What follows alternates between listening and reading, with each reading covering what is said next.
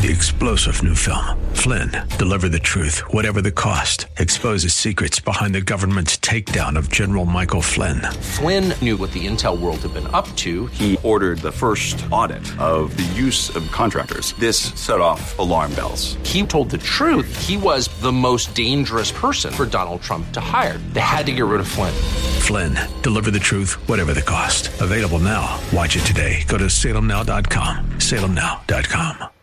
This is Life in Colorado. I'm Mark Howington, and with me, Dr. Ted Pauline. Now, Doctor, tell us, first of all, your credentials, and welcome to the show, by the way, because we want to establish, first of all, who you are and why you are qualified to speak to the issue of what's going on lately with COVID.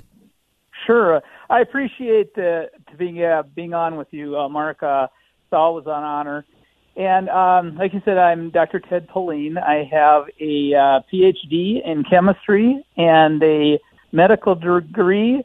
I am a board-certified internal medicine physician and also board-certified in clinical informatics, which is really the use of informatics is the use of computer information technology in the delivery of healthcare.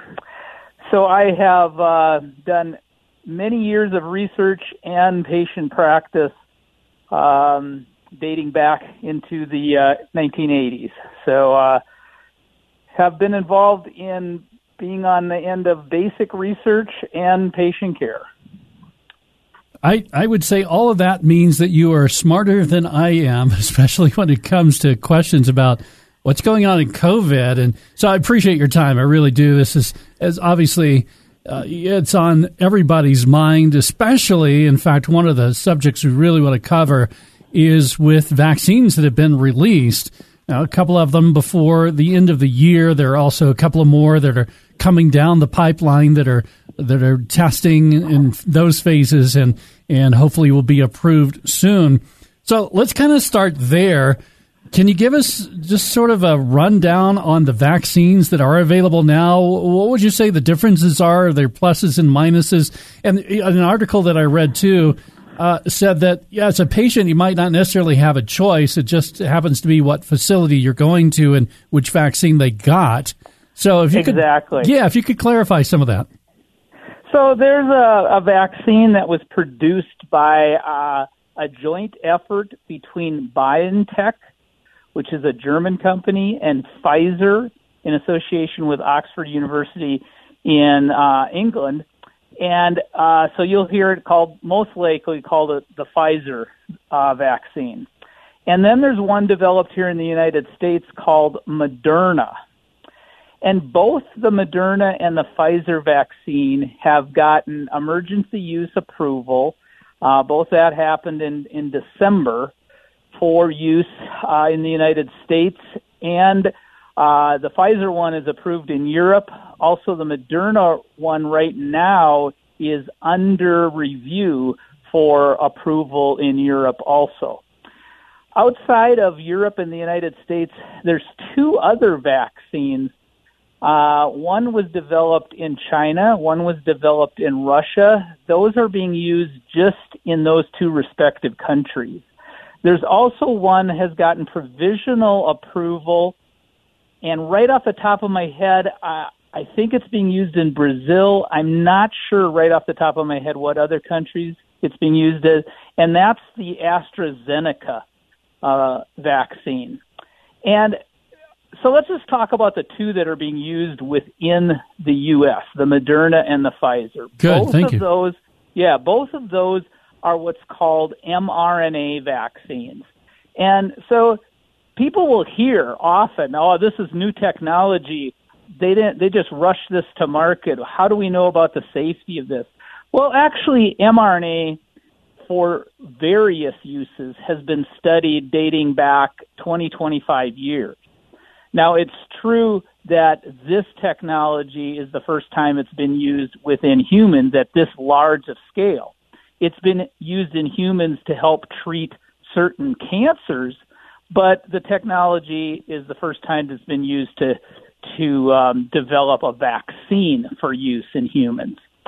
But we should understand that yes, it's new in that respect, but not new in a track record of understanding how mRNA works and how it works within our system. So that should give people at least some degree of confidence in this technology. And we'll talk about this a little bit later on, but I'll just tell you now that I for Christmas I went over to my mom and stepdad's, and they are in their late 70s, early 80s, and we the four of us that sat around an outside table, we sat in their backyard to social distance. Essentially, we had four different opinions on whether or not we were going to get this vaccine. One was like, "Yep, I'm as soon as I can get it, I'm getting it." One was like, "No way, no how." The other was like, "I'm going to wait and see." And the other one, which was me, I'm sort of undecided, so I'm glad that I can have this conversation with you. How in the world do we go about, again, four people sitting around a table, and we had four different ideas about this vaccine, and are we going to take it or not? How do people measure this? How do they weigh it? Well, some of it is obviously these two vaccines went through very extensive clinical trials. So they first started doing clinical trials comparing doses of the vaccine in people that actually got it and doses that were a placebo dose in other patients, and have been looking at this in 70,000 people, and now much more than that. But in the clinical trials, it was about 70,000. Half got the real vaccine, half did not. So about 35,000 got the real vaccine and were followed for 6 months. What we saw in that 6-month time period was that there was pretty much normal type of side effects that we see in almost every vaccine. Some soreness at the arm, maybe a couple days of fatigue, maybe a low-grade fever for a day or two, body aches for a day or two, and really all that are indications that your own immune system is mounting a response and creating an immune response to, in this case, it's the base spike protein of the coronavirus itself. That's the only thing this mRNA vaccine was programmed to do, is create part of the coronavirus, and that was just the spike protein. The spike protein is what the coronavirus uses to attach to our own cells to start the infection. Well, when we give the mRNA vaccine to somebody, their own immune system recognizes this, hey, this is a foreign protein. I need to start mounting an immune response. And so those few early day side effects are really an indication that your immune system is working to create an immune response to this foreign protein. Now, I know that in some cases, and I think one was in Canada, maybe another one in England, not sure that I've heard of one here, but there were some severe allergic reactions. Yep. Talk about that. Yeah, so there was actually a severe allergic reaction in a person who got it in Alaska. I'm aware of a couple cases in England. You had mentioned Canada. I wasn't aware of one in Canada, but that doesn't mean it didn't happen.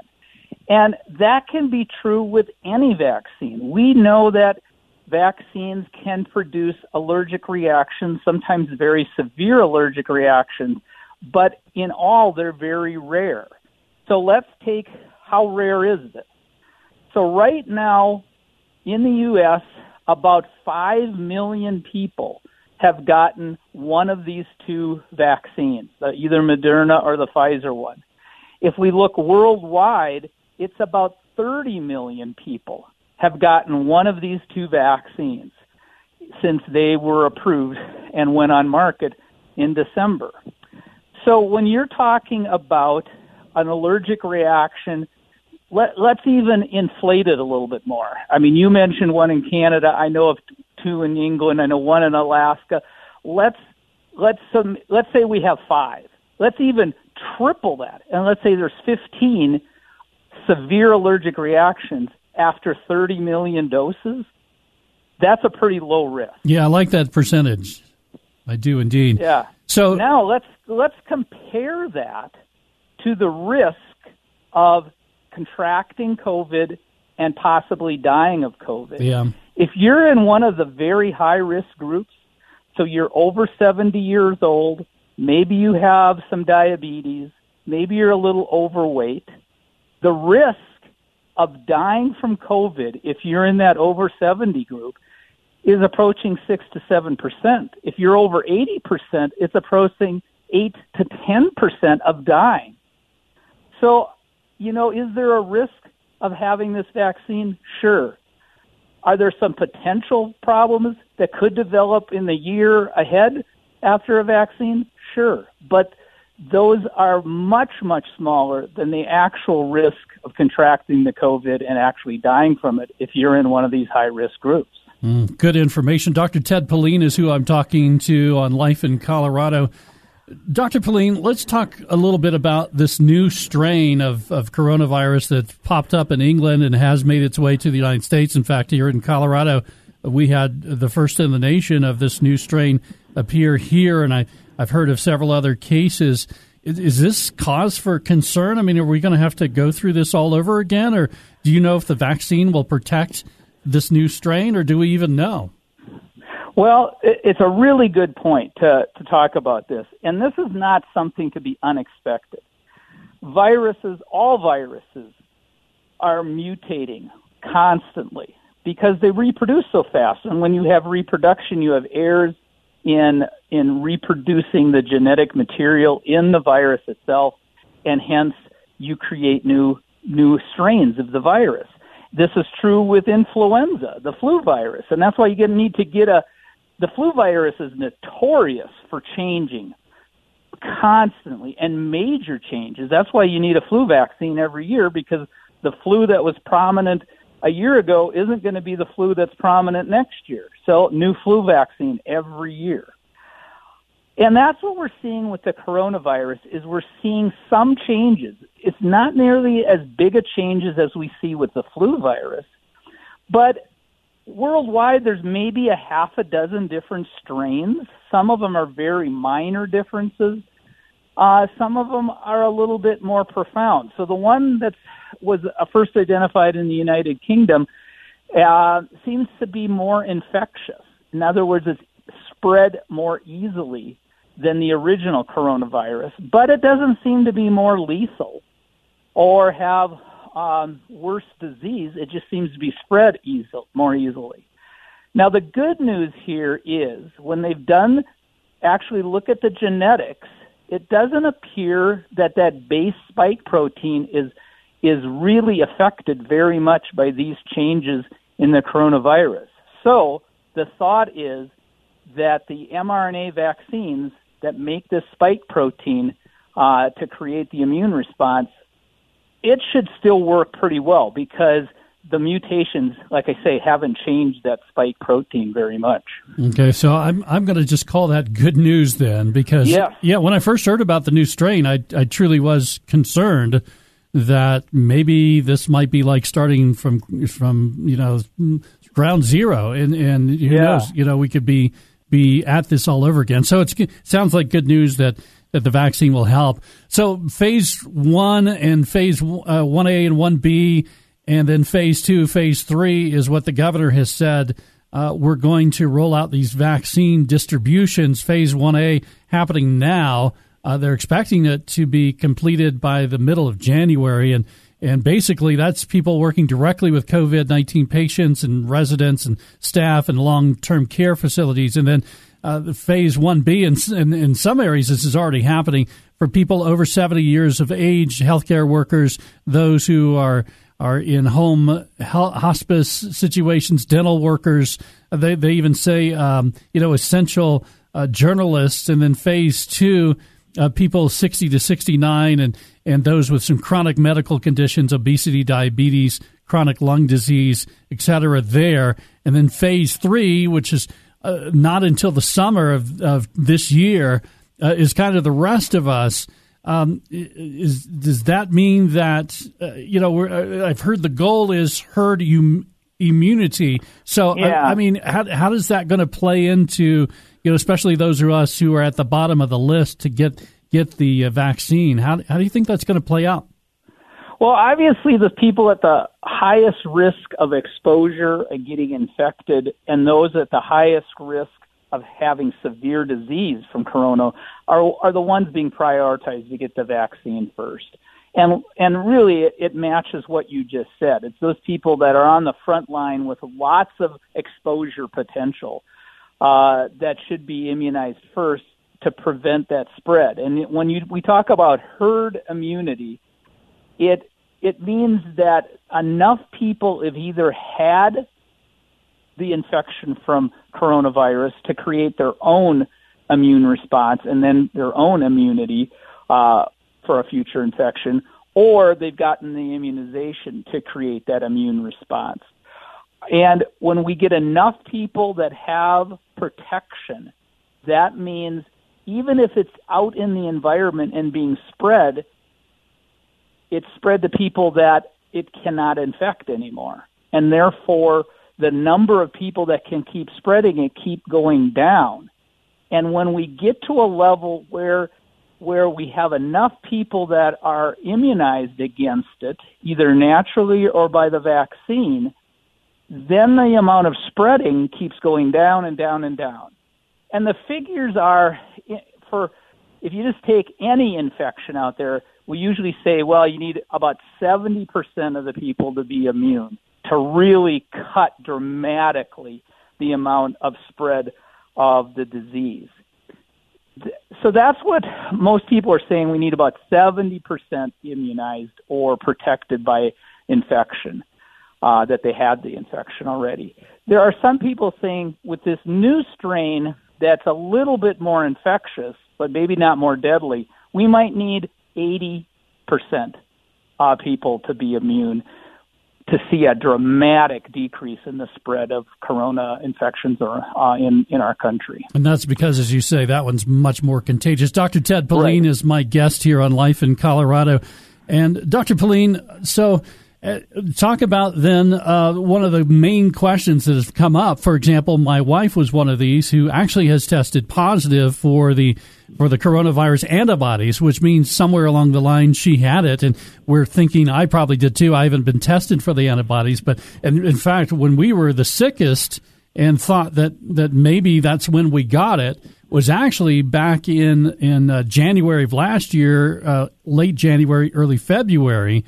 And we had, before we really knew what the symptoms of COVID were, I think we had it. Obviously, antibodies that date back maybe that far, should those people be vaccinated? Well, that's a really good question. And the debate right now is maybe those people are on a little bit lower priority list to get vaccinated. But the reason I say that they're on a little bit lower priority list is because the higher risk that haven't gotten the infection or haven't been vaccinated or probably should be vaccinated. But it's not that you shouldn't get vaccinated at all if you've had COVID or proven COVID infection. The reason I say that is that the studies show, and we may learn more as we go along on this, but the studies right now show that if you've been infected with COVID and have developed a good antibody response, your immune response may have a memory up to 8 to 9, maybe 10 months. We don't know if it goes beyond that right now, but right now it looks like you can still fight off a reinfection up to 10 months after the initial infection. Well, that might not be true for everybody. Some people have mild cases and they don't mount a huge immune response, so their immune response may only last 3 months. Those people that had a more severe infection and were able to fight it off, their immune response may be more robust and may last longer. So that's where we're still learning whether or not people that get immunized now, are we going to need boosters in a year or two from now? We don't know that. People that got infected, how long is that immune memory going to last? Is it going to last more than that 9 or 10 months?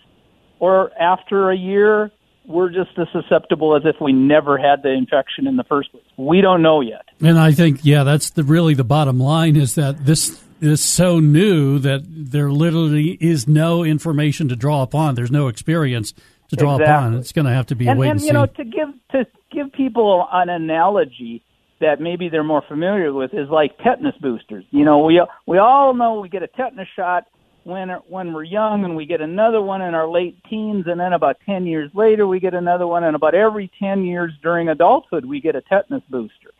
It's because our own immune system loses the memory for protecting us against the tetanus. And so after about 9 or 10 years, our immune memory is so low that we need to get a booster vaccine to boost up that memory to last another 9 or 10 years. Dr. Ted Pauline, and one question that I have for you in the 5 minutes we have left. I'm an elder at my church. Our pastor was asking us this question as an elder board to try and make some decisions about what to do with our church. He said, okay, so what sign do we need to return to normal? What conditions are going to say, okay, we can meet without social distancing, without masks? When can we plan on having Sunday school, for example, for adults and kids?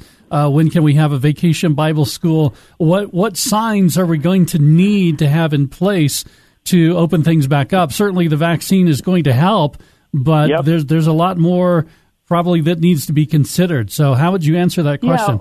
Yeah, and so what you're really asking is, when can we get back to more normal? Exactly.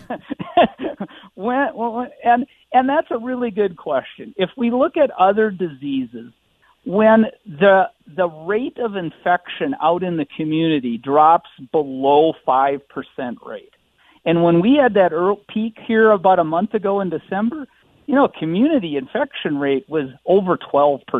Wow. And, you know, so like one in 40 people in Colorado were being infected every week. So that's a lot. And so we have to get way down below that 10, 12% infection rate. And from other diseases, we know when we get below 5%, then the risk is a lot less. And the other thing you want to combine it with is what we've talked a bit about before, is herd immunity. When enough people are protected, the risk of spread goes way down. So when we start approaching that herd immunity, so when I don't say we have to get to 70 to 80%, but as we start getting more closer to that 70 to 80%, and we see the amount of infection in the community is well below 5%, then we know we're getting ahead of this, and we can start opening up and seeing more normalcy return. So as I have been listening to various news reports on this, basically the agreement is, okay, we've got a vaccine, but until, as we already mentioned earlier, we've got these phases. The last phase isn't even going to be completed for most people to get the vaccine until this summer. And so we still need to do things like social distance and wear masks and wash our hands and just keep that in mind. Right, exactly. And so, you know, when are we going to hit those parameters that I just talked about, the 5% and the herd immunity? You know, it's going to be later in 2021. So we're not out of it yet, but we sure are starting to see some light at the end of the tunnel. That's very good news.